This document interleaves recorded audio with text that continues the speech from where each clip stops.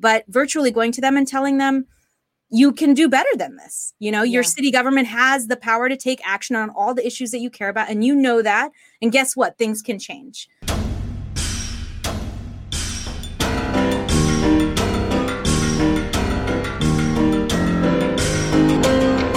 Well, hello and welcome to the Vituation Room. Welcome from Sweatsville, USA. I am Francesca Fiorentini, your host for this live podcast. What is up? How are you guys? Are you fine? Are we masked? Are we laboring on this day before Labor Day? I am going to warn you that this is going to be a very special show, not only because we have LA City Council candidate Nithya Raman on the show, but also because there are rolling blackouts in Los Angeles and we might lose power at any moment. This show might just go kerplunk. I might be left in darkness. It'll be incredible. I feel like climate change is real. Maybe we have to solve it in our lifetimes, and maybe we need a Green New Deal. And we should talk to Nithya all about that. We also have comedian Mitra Jouhari. So excited to have her on. If you're listening in the future, welcome. Do we make it out of this day? That's dumb, but thank you for listening as a podcast. Rate this podcast. Oh my God, 5 stars, 4 stars if you're feeling stingy, 5 ideally, maybe some nice words, little adjectives. And if you're watching on YouTube, click that button, subscribe, click the bell. It lets people know that we're live. It lets you know we're live so you can scramble back from the beach or wherever you are, probably maskless because, we're all pieces of shit. And you can watch the show. I am so glad you guys are here. We're looking at our 2020 bingo cards, you guys. This is what we're doing. We're guessing what are the final 2 slots on our bingo cards that have not yet happened. Everything else has happened. So what's left?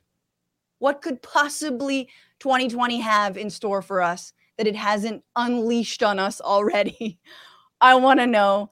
I'm asking our guests. But first, this show is free. You are here. You're so sweet. And we ask for your tips because we donate a portion of them to different organizations as well as use it to keep the show going. Help my producer, Becca Roofer, just keep on roofing. Is that what they say, Becca? That's probably what they say to Becca. And this week we are donating to the organization Seed the Vote. A little bit about Seed the Vote. They partner with grassroots organizations rooted in working class communities and communities of color in battleground states because they've been organizing for years there and they know the best strategies to win. And they will still be there after the election, building political power. But Seed the Vote is awesome. It basically, if you want to get involved, you can help phone bank with them.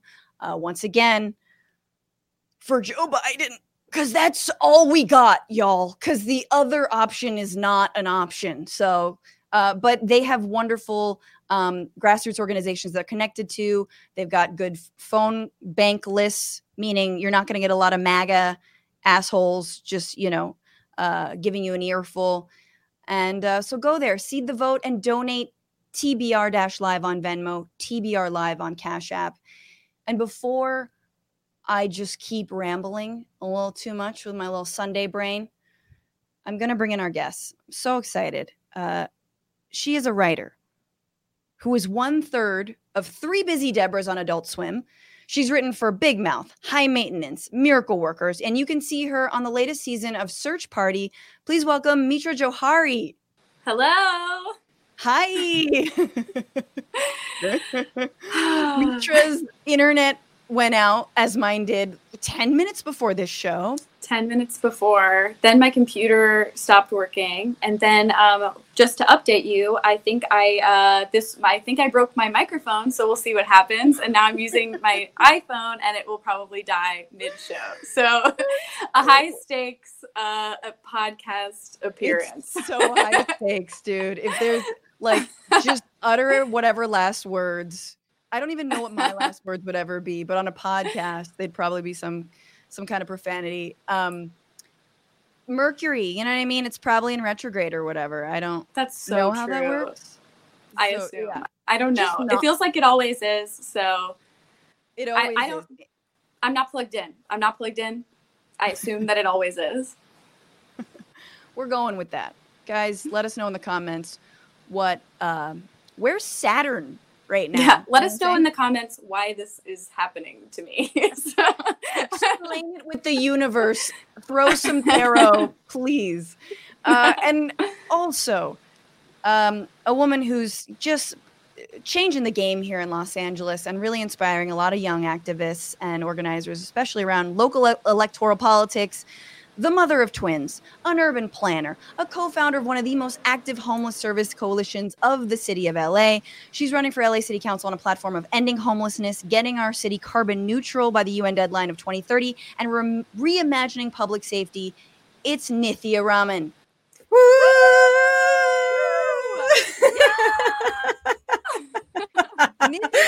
After that, I feel like I should run in, Yeah. Some CNN intro. This is like the full thing. This is you got it. You're gonna do a hot 5 or 10, whatever. This is so exciting to have you here, Nithya. And you and Mitra know each other, so I feel a little outnumbered. I'm on the outs. Like, you guys are the in. I'm on the out. You know each other. You have like a secret handshake, probably. Yeah, if there's like a big fight, I'll probably be on Nithya's side. Damn. Yeah, likewise. Nithya will be on her own side. I get it. It's only my show. I get it. We're doing an icebreaker. We do this every single show. We ask, what are you bitching about now? Mitra, what are you bitching about now? I guess for me, it would be every possession that I own breaking in the last 15 minutes. That's probably my big complaint. Also, that I chose to wear not lime green neon linen, which is like pitting out all over my body. Like, I'm sitting like this because I'm covered in sweat stains, even though I just changed. So I'm currently in like a ball right now because I'm trying to conceal what is discolored. Yes. That's fine. I think we should all just have a show and pit stain tell kind of at some point in the program in this hour, if we don't lose power. Nithya, what are you pitching about? Oh, a lot of things. I mean, obviously the heat today. What was I just bitching about, though? I had such a good thing that I was complaining about, and I just completely forgot. Oh my gosh, guys.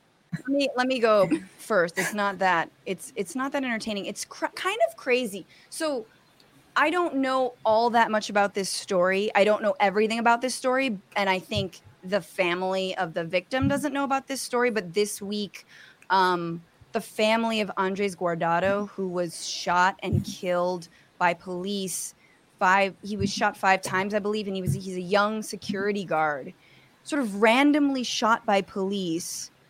They're suing right now because they believe that the police officer who shot him, get this, was involved in a gang that's part of a sheriff's gang in LA, in the LAPD, called the Executioners.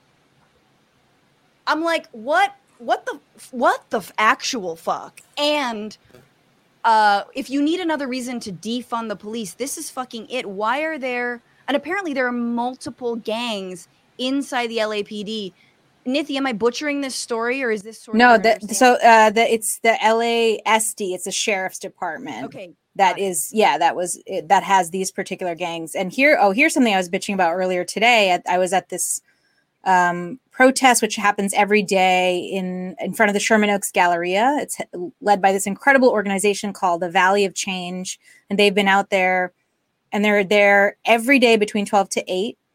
Protesting. It's incredible, and they've been there this whole time. And I was talking to somebody about this really crazy story, which is that the current CEO of the county is stepping down. Okay, so she's retiring, and there's going to be a new CEO.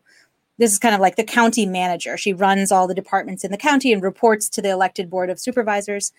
They are paying out $1.5 million to her for security because the sheriff's department has been harassing her so much, or people from the sheriff's department have been harassing her so much. Yeah. So it's all part of the same thing, like kind of the lawlessness of, particularly of the sheriff's department in this case, of law enforcement. And she's being feeling threatened by her own like sheriff's department? By the sheriff's department. Yeah. How? You know, it's a really crazy story. Yeah. I just read this article and I was just talking about it earlier today, but there's something to bitch about. Yeah, absolutely.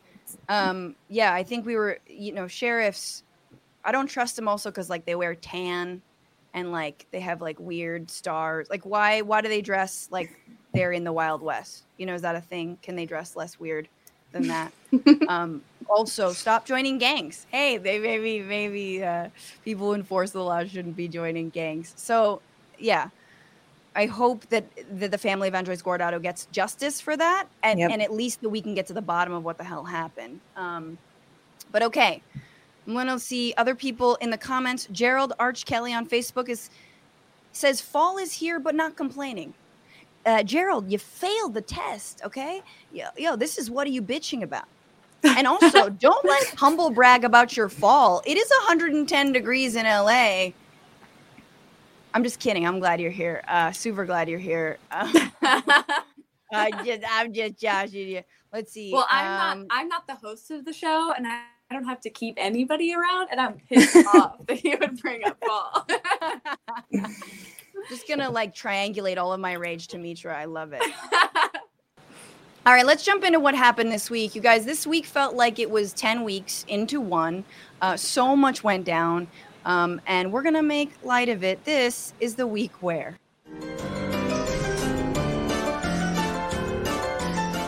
This was the week where The Atlantic reported that Trump, the president, unless you forgot, has made incredibly disparaging remarks about soldiers killed in combat.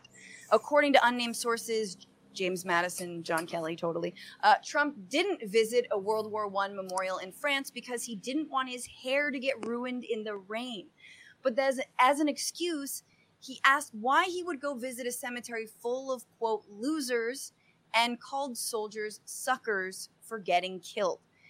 He also asked that wounded vets not be included in a military parade because, quote, no one wants to see that. Trump doesn't understand doing anything for honor or service at all. Like, his concept of civic duty is when he takes a dump in a public restroom. Just like, I did a civic duty. Also, if there aren't like women or cash involved, he's like, why would I do anything at all? What I'm saying is I think Trump has less in common with an American soldier and more in common with an ISIS fighter. Right? He'd be like, at least they get 72 virgins. Whoever made that deal with Allah, it's a great deal. I find this like incredibly offensive. I think a lot of people are offended by it, but I also think it's kind of funny, Mitra and Nithya, because as someone who like hates the military-industrial complex on the grounds that soldiers are often sent to kill civilians and like reinforce U.S. hegemony, it's funny that like for the first time a president's actually being honest about like how the U.S. government treats veterans. You know, they're suckers to him because they couldn't cheat their way out of fighting a rich man's war for even more wealth. What I'm saying is we should bring back the draft, but only for millionaires and billionaires. Nithya, what do you think of this? Oh my God. The comments to me weren't that surprising given what he'd said about John McCain. You know, he said, I think, what did he say about McCain earlier? He had said, I prefer it when people haven't been captured, about his time in Vietnam. He had made this exact kind of remark before. So the biggest thing for me was the level of surprise and pushback around the story. I mean, people were shocked, but to me, it sounded like things that Trump had already said before, Absolutely. I don't know if I heard the suckers before. That was a new little icing on the cake. Right. But the disrespect to, to anyone who was not him, I think was so clear and part of a pattern of how he's talked about military veterans in the past. Absolutely. Mitra, what about you? What did you think of this story? Were you surprised?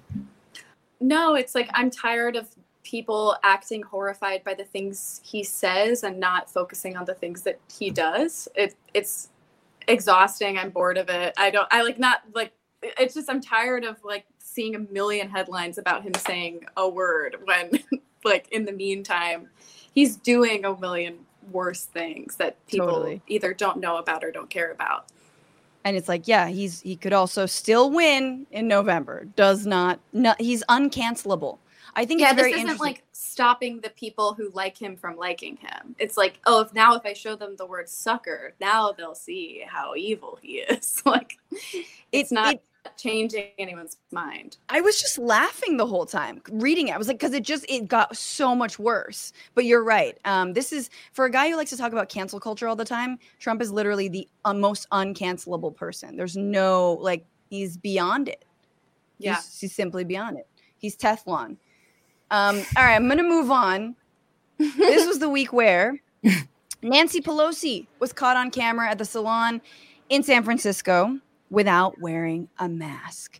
And as someone far to the left of Nancy Pelosi, I can tell you I've never felt more identified with her than at this moment, because I also maybe had an illegal haircut this week.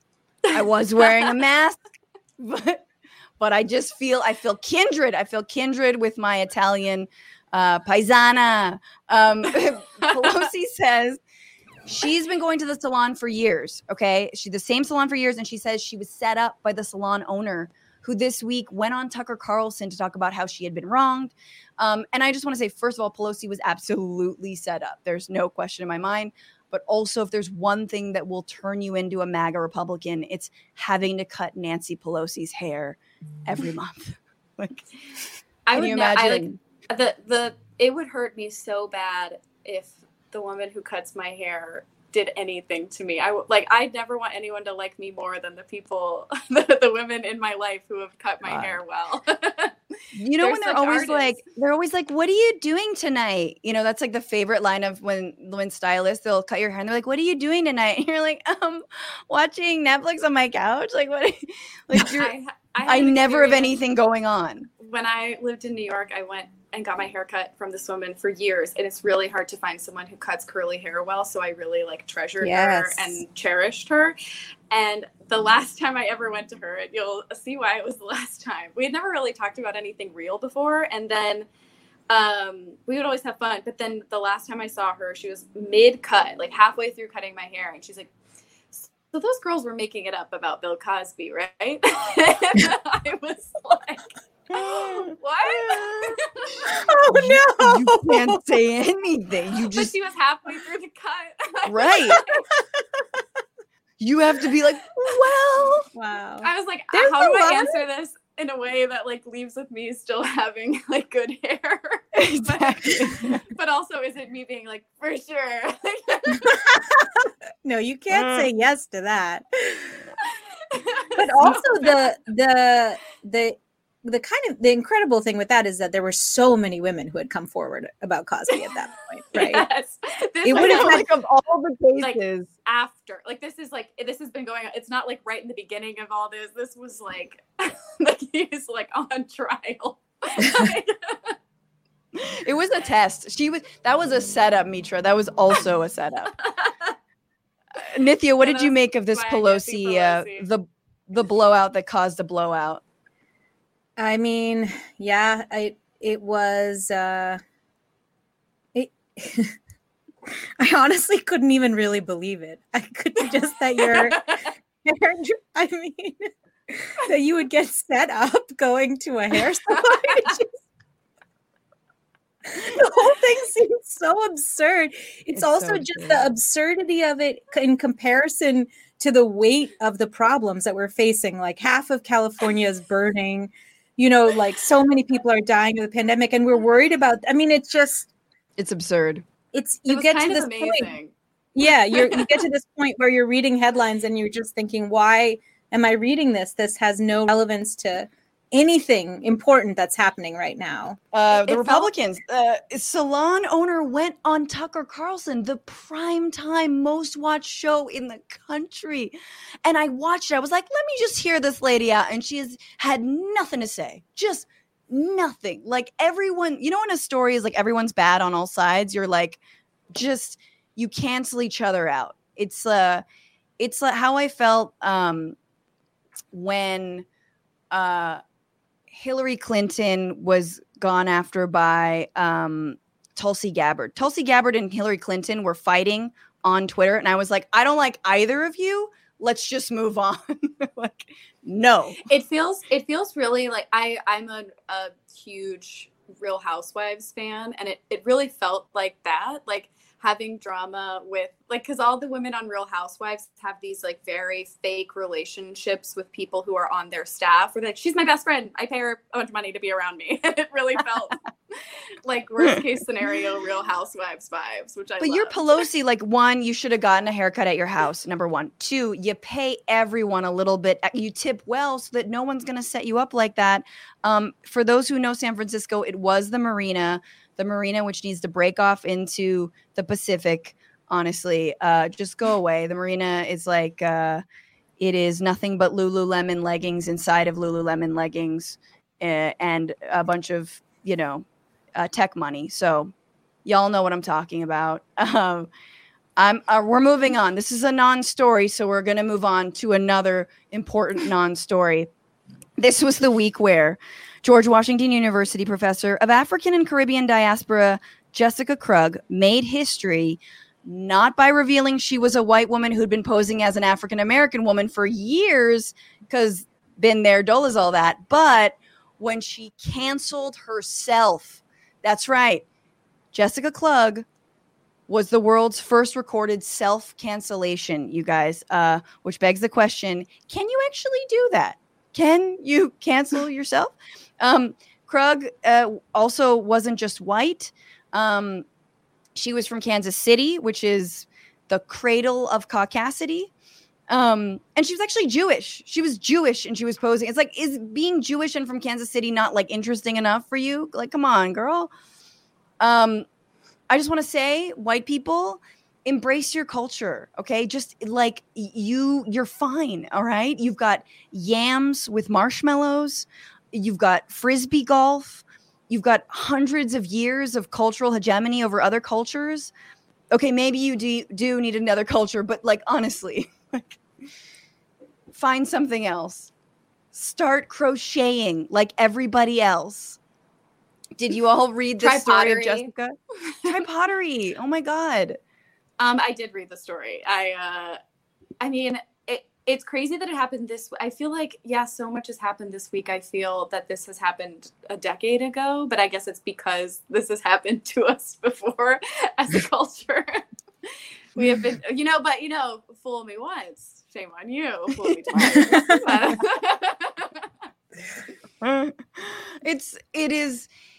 It's sad. Like, it's truly sad. Like, I don't want to have that much empathy for her, but you look at these stories and you're like, what's this? The solution isn't to like look at people of color with like suspicion. I mean, God knows people are like, what are you? And I want to just say, like, you, if you think I'm Latina, I'm not. And if I don't correct you every single time you think I'm that, I cancel myself. All right. I cancel myself. Yo me cancelo. You know what I'm saying? But it's hard because, like, at the end of the day, you're like, most people don't parade around as other races, and we shouldn't like look at people with suspicion. It's really just about this person who clearly is insane, clearly fucked up and like used being another race to their own advantage. I don't know, Nithya, if you were to pose as another race, what would it be? It's not a question I've given any thought to whatsoever. No. So funny. Exactly. That's what I'm saying, though. It's like, I feel like this is a little bit of a, like, it again is a non-story because it's so insane. I'd just like to recommend hobbies. Just try hobbies. Yeah, hobbies are wonderful. Try hobbies. If you want to do something like that, just consider hobbies instead. Yeah, exactly. And maybe hobbies that, like, aren't necessarily appropriating other people's culture. I'm just saying.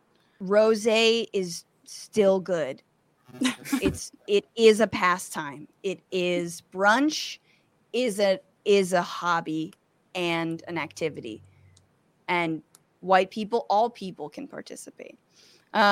This was the week where I love how Nithya's like, I don't know how to respond to this. Let's keep going. And you know what, Nithya? It only gets worse. It only gets worse. The next story is only crazier. It's not actually that bad. This is the week where Osama bin Laden's niece, Noor bin Laden, revealed herself as being both, this is real, a QAnon believer and, yes, a Trump supporter. She told the New York Post, big difference, that only Trump can prevent another 9/11, which coming from a bin Laden sounds less like a perk and more like a threat. The young bin Laden is also probably forgetting that since March, Trump has been the mastermind of at least 63 9/11s. And this time, they definitely were an inside job. This pandemic is all of the wars. It's all of the terrorist attacks. I love this story, you guys. If you have a chance to see Noor bin Laden, she's in a full tracksuit, a MAGA tracksuit with a MAGA hat. And maybe this Q person is onto something. I think I might have dropped out for a moment, you guys. I just missed a lot of what happened. That is a convenient excuse for ignoring the Noor bin Laden story. I heard the first part of it. That was a very good strategy. I heard the first part of it. Behind the blackouts across. Yes, that's right. Nithya's like, what? Yo, Nithya, if you get elected, can you do something about the weird QAnon people who put signs up over the freeways that are like, save the children? Or is that beyond your scope? I guess if the highways are here. They're here. Probably not across the country. I would hope you would spread after you get rid of the Q people here. But we can certainly work to remove these banners. Thank you. Wow.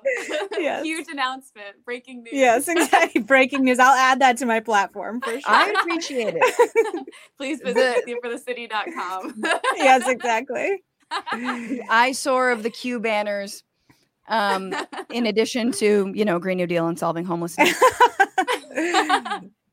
Finally, this was the week where several boats sank that were part of the Trump boat parade in Austin, Texas, because Mother Nature is a socialist, God is gay, and people who believe Trump should be reelected also believe they can drive a boat after 6 Bud Light seltzers. MAGA heads online, of course, are calling the reporting fake news. They say the boats didn't sink. They just converted into submarines, dude. Wait, people really said they didn't sink? No. Oh, damn. Okay. The studio audience has been cut out, so you can't hear the roaring laughter.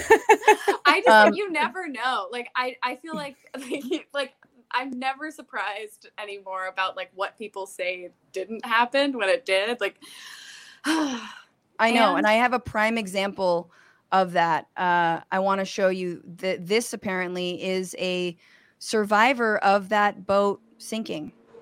I'm getting a bunch of calls and texts, so I figured it'd just be easier to jump on Facebook and let everybody know, but I'm fine. Thanks for asking.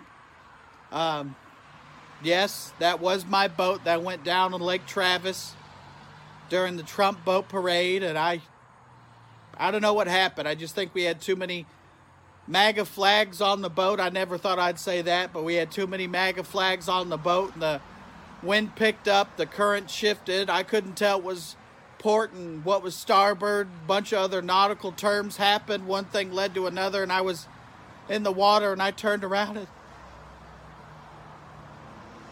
she was gone. The SS Margaritaville is gone, and I love that boat. She was my personality, and them flags would be lowered to half-mast tonight if they hadn't been lowered to the bottom of the lake earlier today. Okay. That was comedian Brent Terhune at Brent Terhune on Twitter. I thought I was like, is this real? This doesn't feel real. But I did read about this this boat sinking incident, and one interesting thing about it was that apparently there were no conditions that would have led to it. It was just that there were so many boats in the water for this boat parade that the waves started getting really high, and then eventually some boats were impacted, and so it was a man-made disaster, which I was just again. It feels there's so much real bad stuff happening, and I couldn't believe this was another story that we were reading. It just felt so terrible and unreal to me. Felt unreal. It did not feel like it could be true. Yes, that's right. Did not feel like it could be true. I'm really excited for you should actually call this segment, honestly, with all of the stories that you presented today, you should, well, I don't know all of them, but you should call this segment, Is It Real? Did it actually happen or not? Did it true? It's so true. Was there actually a setup at Nancy Pelosi's salon? Was there a boating accident because too many boats were invited into the water? Did Bin Laden's niece endorse Trump for president? And who knows? In all of those cases, my instinct would have been no, that didn't really happen. Oh, come on. So I think the MAGA boats going down were very foreseen. I'm looking forward to Steve Bannon's dramatized rendition of what happened. It would just be like do do do.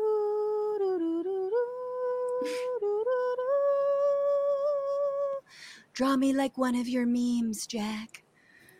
Trumptanic. Women and children last. That's what it would be called. I just wanted to do that bit. That's all the title. Trumptanic. Women and children last. Scene. Bannon's there. Okay.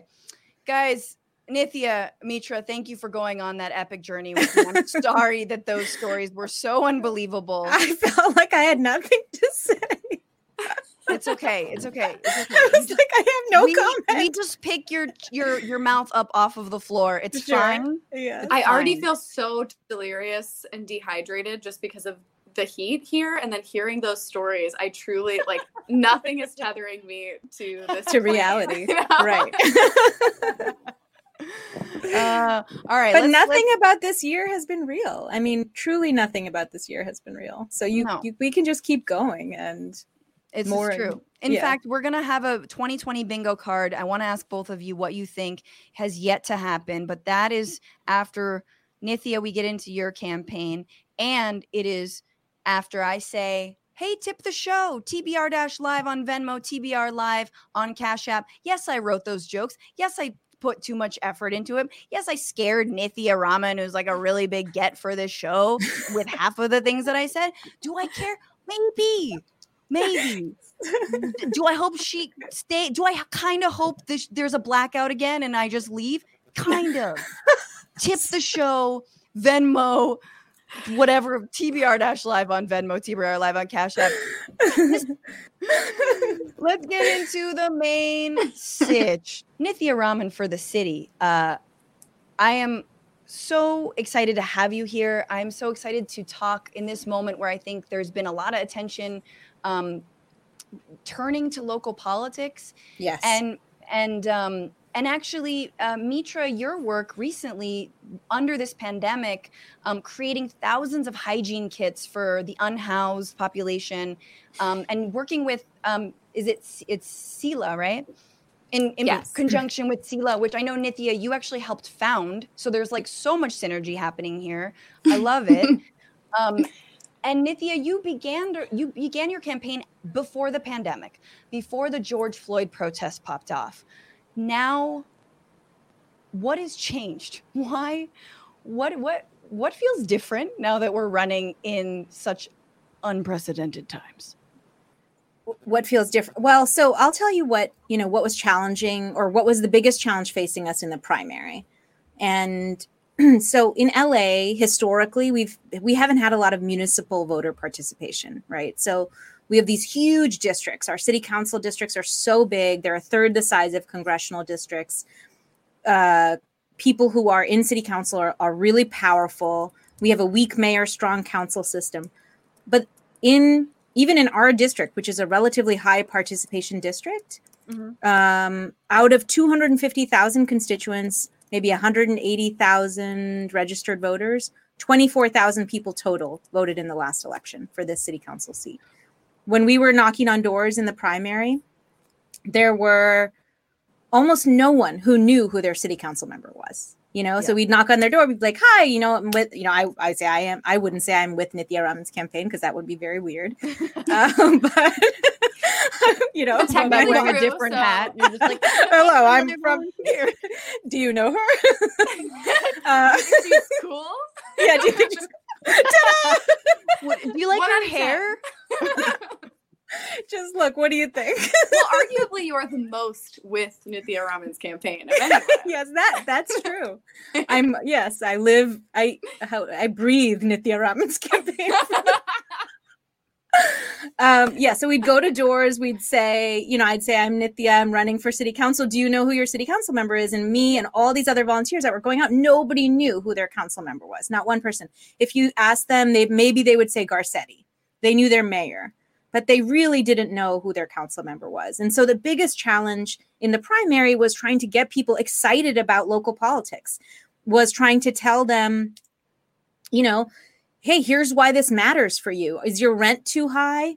Well, the city council could have taken action on that, and they didn't. But they can if you elect the right people. Are you facing eviction? Do you have the resources you need to prevent that? Well, city council is supposed to be helping with that. Or, if you're not directly housing insecure, do you see more people living on the streets near your house? Do you feel compassion for them? Do you think that this isn't right? Well, the city council can do more about that too. Do you see your air getting worse? Well, we can improve that. So on everything that I think shapes our lives in the city, our council can take so much action. And so the challenge of the primary was going out there and telling people that the council matters. Mm-hmm. Well, then the pandemic happened. Then this historic uprising happened. Never before seen numbers of people in the streets protesting against police brutality, against Black Americans, but also I think people making connections between racial injustice as a bigger issue and kind of what America looks like today, and people making those connections with their local government for the first time. They were seeing, oh, you're talking about police? Who funds the police? Who determines how we respond to any of the issues that we face at the local level? Who makes planning laws? So I think I saw a lot of kind of people sharing information about redlining, about the reasons why so many cities across America are so segregated, racially segregated, And so I think now it's a totally different election. And even the pandemic contributed to that, because I think people saw in the pandemic a total failure on the part of the federal government. Yeah. Right. And so people started really focusing on, okay, what can my state government do? What can my city government do? Yeah. And so it became this thing where now it's much less of a situation of going to people and telling them that your city matters, but much more about going to them. And we're only virtually going to them because obviously we can't go knock on people's doors anymore, but virtually going to them and telling them, you can do better than this. Your city government has the power to take action on all the issues that you care about. And that. And guess what? Things can change. Absolutely. So that's a really big difference. And we had a huge number of volunteers in the primary, and in the general, we have even more. And so just to clarify, in the primary, you basically came within striking distance of the incumbent in District 4, David Rue, and that you got about 41% of the vote, and he got 44. Yeah, a little over 44. Yeah, that's right. And no one reached 50%, which never happens. An incumbent never gets pushed into a runoff in LA. And we did. Not never, but very rare. And we did it, which was incredible. Yeah, exactly. Woo!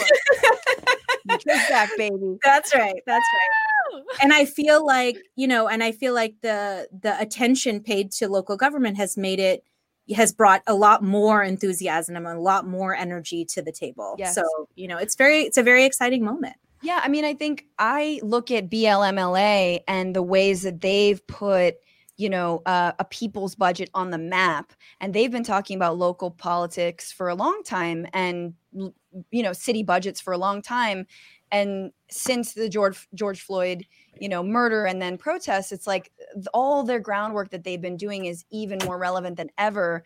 And someone like yourself, who already had so much excitement, Natalie Portman endorsed, no big deal, now is seeing like, oh, now I care about who my city council member is. Right. Now I see Nithya for the city.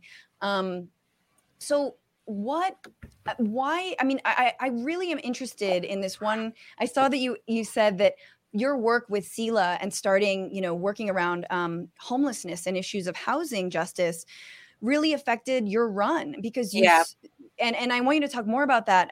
But sort of the idea that a lot of nonprofits are doing the work that government should be doing. So tell me more about that.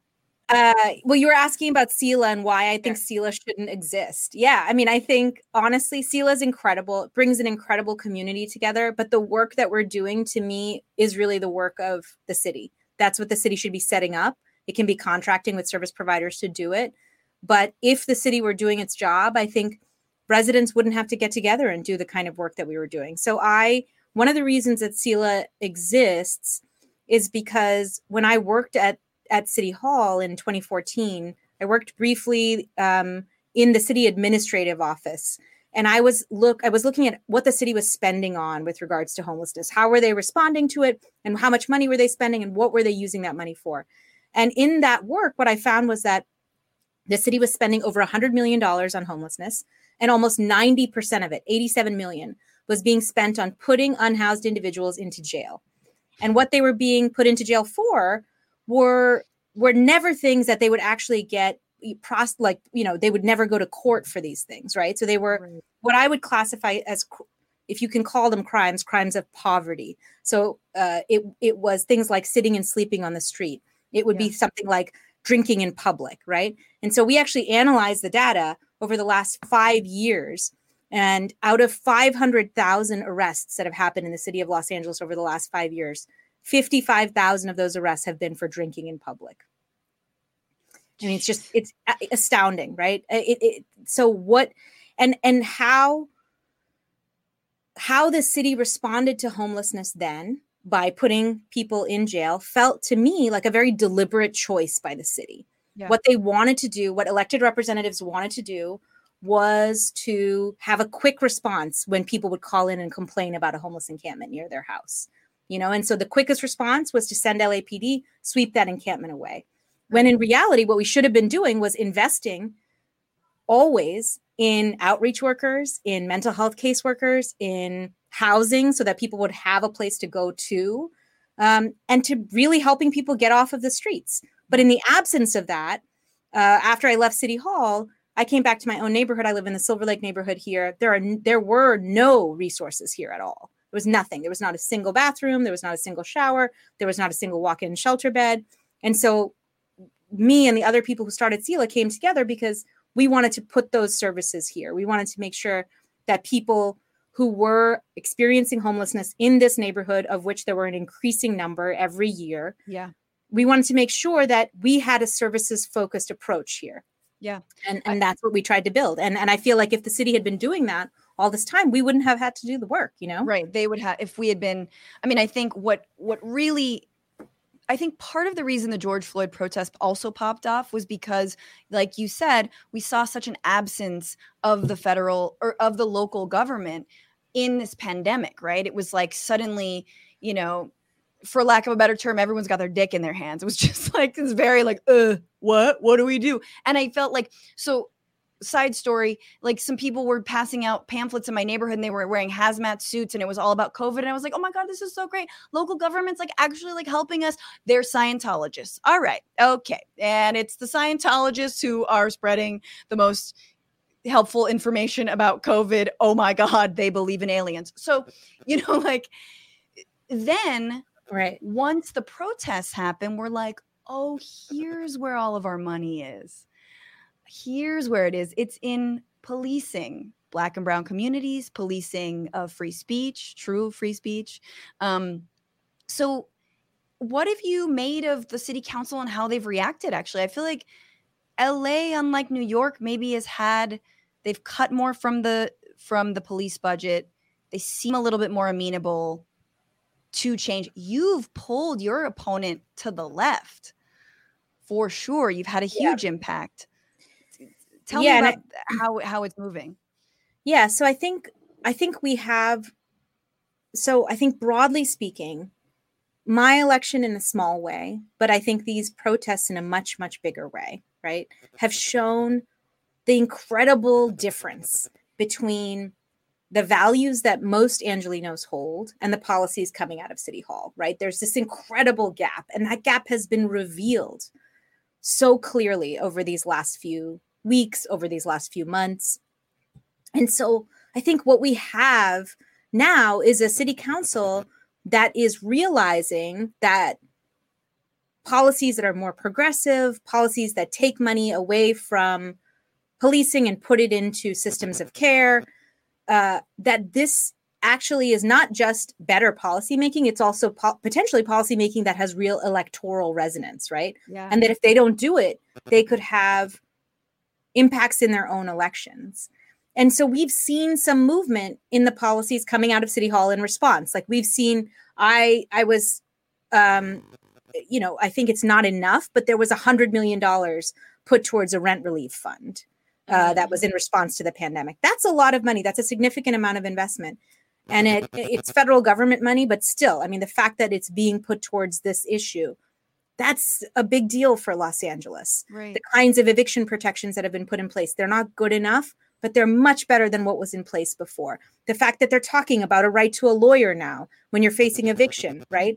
These things are things that we had pushed for in the primary, and I didn't think were possible in many ways with this current council. And yet, because of the push from the pandemic and then from the protests, things like taking away money from the police budget, these things I never thought would happen are now happening, right? But I think there was a vote last week, which was on Wednesday, which was a vote that I think was really telling about where we are in Los Angeles as a whole. And this was a vote to open up our police contracts, which had increased police salaries significantly coming into this year. In fact, even before the pandemic, the increase in LAPD salaries and overtime was so big as a result of this contract that the city had asked all departments to look for cuts to be able to finance that. So that was pre-pandemic, pre-economic devastation, right? So that's how big this contract was. And there was a vote to actually just open up that contract again to see if it would be possible to push the implementation of that contract by a year, essentially to delay the contract. It was not a vote on the contract itself. It was just, let's just open up this question of whether we can delay this contract for a year. A very mild vote that was voted down 9-3, right? So despite the fact that there has been some policies, progressive policies that have come out, I think what is becoming clear is that the work still remains, right? There's an incredible amount of work that remains to be done in terms of pushing this council to meet the moment with the spirit that it deserves, to really implement transformative change in Los Angeles. And that is, I think, the work that we as residents have to do. That is, as we as people who are civically engaged have to keep doing. We can't look away from the city again. We have to keep our eyes on it. We have to make sure that we are holding them accountable for making these big changes as much as possible. You say that we can end homelessness in LA. And I want to know, because at this moment, people are facing evictions. Yes. I think small landlords are like, but what about us? The banks are coming knocking and, they want us to pay. How can we end homelessness unless we go after the housing market predators like banks, like finance? Like, is that possible? You worked in this for so long. I think what we've had in Los Angeles for a really long time is a significant focus on the private real estate market. And it's not just in Los Angeles. I think in Southern California as a whole, there's been a huge focus on the private real estate market. Yeah. Relative to even other cities in America, right? So a figure that I always share, which I find really illuminating, is the number of public housing units we have in Los Angeles compared to a city like New York. So in Los Angeles, we have less than 10,000 units of public housing. While in the city of New York, there are 160,000 units of public housing, right? So So there's a real sense in LA, partly because of the unique history of Los Angeles, partly because of the Southern Californian history and our local political history. We have really emphasized the private real estate market and not invested in other kinds of options for people. So that means when people aren't served by the private real estate market, there is no safety net for them to fall into, right? And so I think for me, what does it mean to end homelessness here in Los Angeles, or what does it mean to address the housing crisis here in LA? I think, we've laid out a big strategy on my website, which involves increasing the supply of affordable housing as opposed to just incredibly expensive housing, which is what our housing policies have resulted in LA. But I think it also means making sure that we are expanding our supply of publicly funded housing. So investing in public housing again, and finding a source of funding for that at the city level that can expand those number of units so that we can catch people when they're falling out of the private real estate market. Sure. I think it means spending heavily to make sure that people who are facing eviction or people who are having temporary hiccups in being able to pay their bills in their private, in the private real estate market, that we're supporting them to stay housed with every resource that we have at our disposal. So that means making sure every person who's facing eviction has that right to a lawyer, making sure that we have small rent stabilization payments or rental assistance payments widely available to people. Right now, it's a very, very small fraction of people that have access to that, right? But there's so many more people who need that money than can have access to it. In fact, last year, our unhoused population here in LA went up by 14% this year, right? According to the latest homeless count, which are numbers from before the pandemic. So we don't know what is going to happen now. Of course. But even before the pandemic, the numbers went up. And the reason why that rise was so surprising is because so many more people fell into homelessness than even the city was able to house. We housed more people than we had ever housed last year because we're spending more on addressing homelessness than we ever have before. But so many more people lost their homes that our number increased by 14% here in Los Angeles. Right. It's like it's just a whack-a-mole, sort of plugging one area. Because of the ecosystem of housing is such that it can't just work on one end. I mean, right. And I think the private real estate market is, I think that the public funding can't do it all, but we can do a significant amount more than we have been doing, Yeah. And so that I think is the most important part of being able to proactively address this issue. Awesome. And I just want to pivot. I know it's a long conversation. It's a long pod, but I love it. I'm so happy that you're here. I feel so I'm very lucky. happy to be here. Sure. Yeah, no, that's what you're saying to me now, but later you'll be like, that was weird. No, the Green New Deal. Mm-hmm. We are in Los Angeles it was Henry Ford's, vision of America, and it's killing us. And I know you had a tweet earlier about city council voting to not uphold emission standards. Was that, I'm clearly messing that up. No, that's okay. At the Port of LA. So the Port of LA is a big polluter, a big contributor to emissions here in this area. And recently they voted to reduce emissions requirements at the port, which I think is problematic, especially, I was just out today. The heat was so intense today. Yeah. It was some of the highest temperatures ever recorded in LA today. I look up at where all these fires are happening across California, and I just feel this intense sense of urgency. I feel this intense sense of urgency that I feel like is so not matched by the ambition of the people in power to address this problem with every tool at their disposal. I feel like we're up against it now. And if we don't move and feel that urgency, then I don't know what, I really don't. How can we implement Green New Deal style changes on the city level?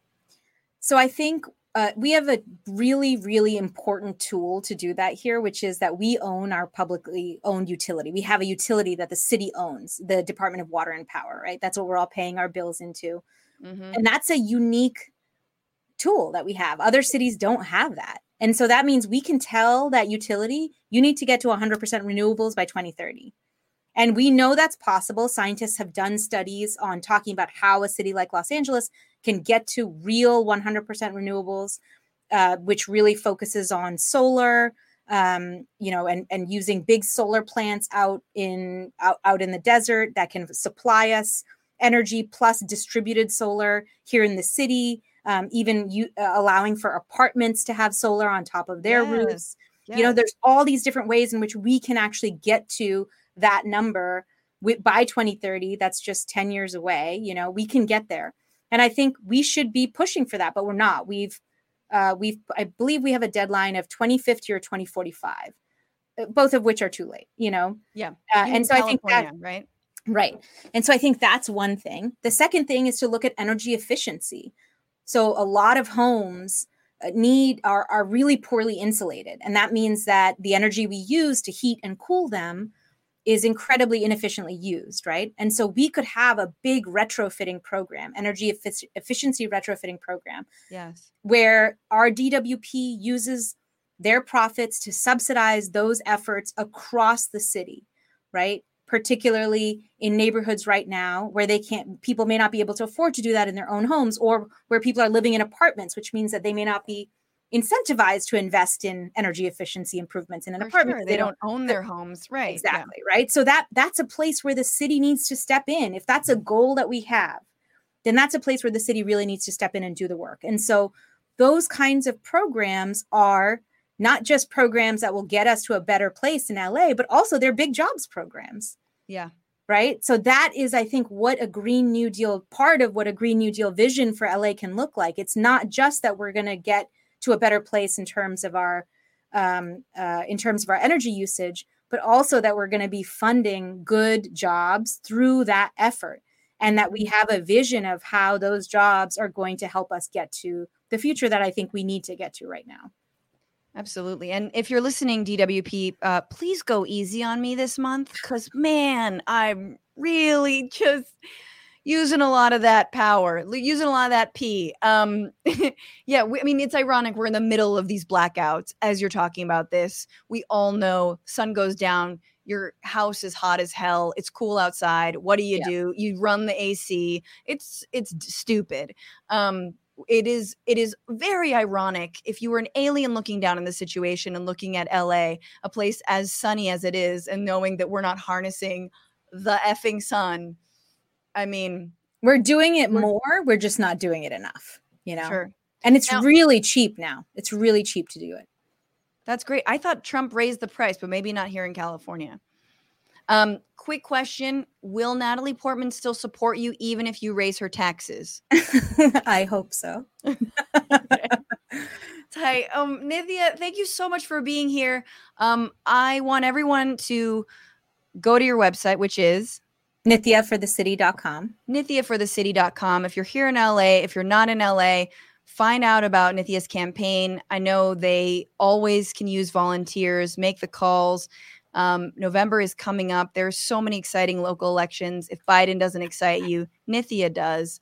And let's move to our final segment and make Nithya sort of even more cringy than she was before, and try to bring in Mitra. Mitra's back.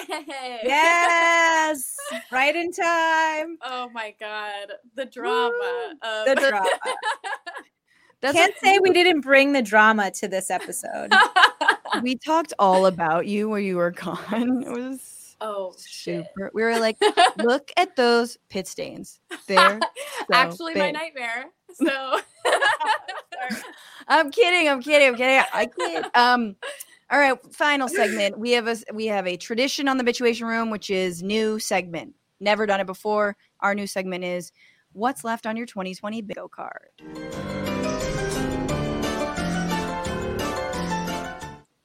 Maybe, Mitra, you had some time to think about this one? Okay. I can also go first, but just so you know, let's run down some of the things that have happened. A global pandemic, meaning we can't leave our homes, massive unemployment, and precarity. The biggest uprising since the civil rights movement. Mitt Romney marching for Black lives.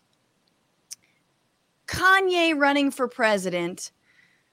Lindsey Graham, known as Lady Grey by male escorts in DC, who he hires. Osama bin Laden's niece is a MAGA chud. What else could happen? Like, honestly, raging wildfires. What else? What else? What is left? What is left on your card? So I think for my card, it is personally be the one to make a species of endangered animals extinct. Like accidentally hit it with my car. You're going to do it. Well, I think I'll like accidentally hit it with my car or like step on it or something. But for me personally, that is what I'm looking forward to in these next few months is personally eradicating it. I hope it's the mosquito or something. Fingers crossed. Bad. Sound off in the comments which one I should kill. Which animal should I kill off? Let me know. That's so funny that you would think like of all, because everything that's happened this whole, someone says LA earthquake, yes. Everything that's happened this entire year is like, it's no one's fault. Like none of us could have foreseen it. I love how Mitra, you're like, it's totally going to be my fault. I'm going to do it. Yeah, if that gives you any insight into like what my therapy sessions look like. It's not your fault. It's just goodwill hunting. Oh God. Nithya, beyond winning your election, which I hope everyone has on their bingo card, what else? What else will happen in 2020? I feel like this year has been so outrageous that the only thing on my bingo card is that there will be like an animal uprising. That's my.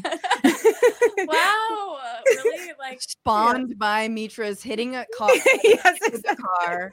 And in retaliation that there will be an animal uprising. The skunks are mad. Yeah. It'll be a skunk. They're Yeah. so cute. Oh, animal uprising is great. Suddenly, like our cats will like pull a knife on us. We'll be like, "What the fuck is going on?" Yeah, I mean, this is partly because my husband wrote a graphic novel which he published online, and it's partly about that. And so I've been reading it, and so I've been thinking about animals a lot. And there are actually, yeah, that's right. There are actually websites on the internet that track where there's been weird animal like things, like octopuses. I don't know what the plural of that, octopi. Escaping their tanks and doing all kinds of things. Dolphins doing. I mean, there's a whole world out there, and honestly, at this point, I'm ready to believe it. Why not? I can't fuck with calamari because of that. I'm like, they're too smart. No, they know. They'll come and get you for that. They definitely will. They will read your mind. Yes. You know, the octopi that like eat their neighbors in the aquarium, those are so scary. They like unlatch. They're like doing combos and yes. You know? Yes, they are very, very smart. They can unscrew jars. They can do all kinds of things.